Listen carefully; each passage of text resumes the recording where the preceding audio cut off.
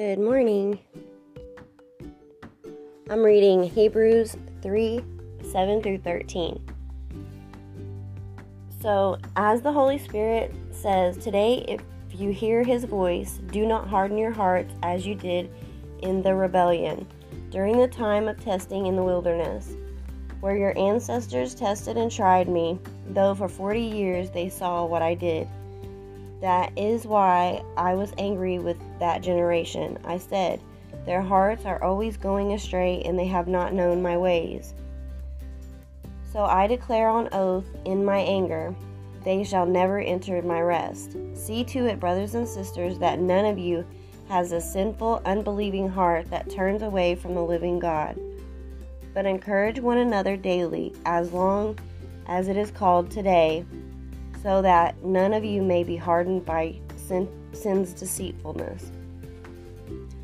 So throughout the Bible it says, do not harden your hearts.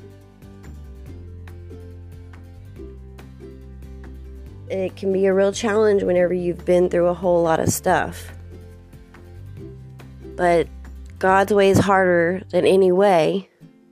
He doesn't make it impossible for us. So I think this verse really just speaks for itself.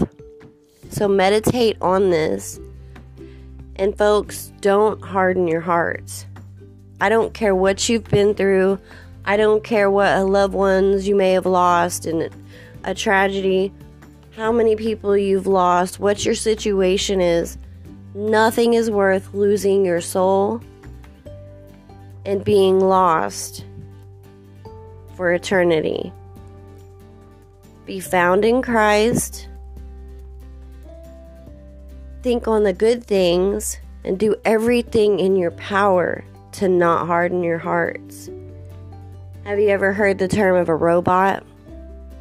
A robot, so to say, is someone that decided to harden their heart. And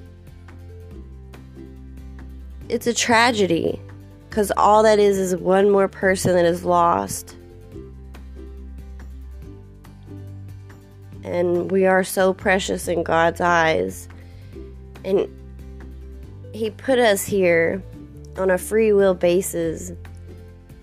And He wants to see us again. He doesn't want any of us to perish. So today, if you've been on the verge of hardening your hearts because of sin's deceitfulness,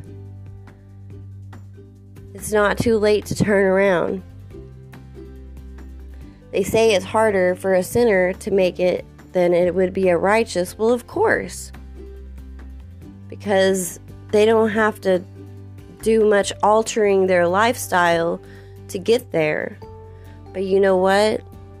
Some things are just worth it. Think of something that humbles your heart. Bring back the life. Bring back the Miracle-Gro in your garden. I mean, I don't know how else to say it. Come alive in Christ. Refuse to harden your hearts. God bless and have a great day.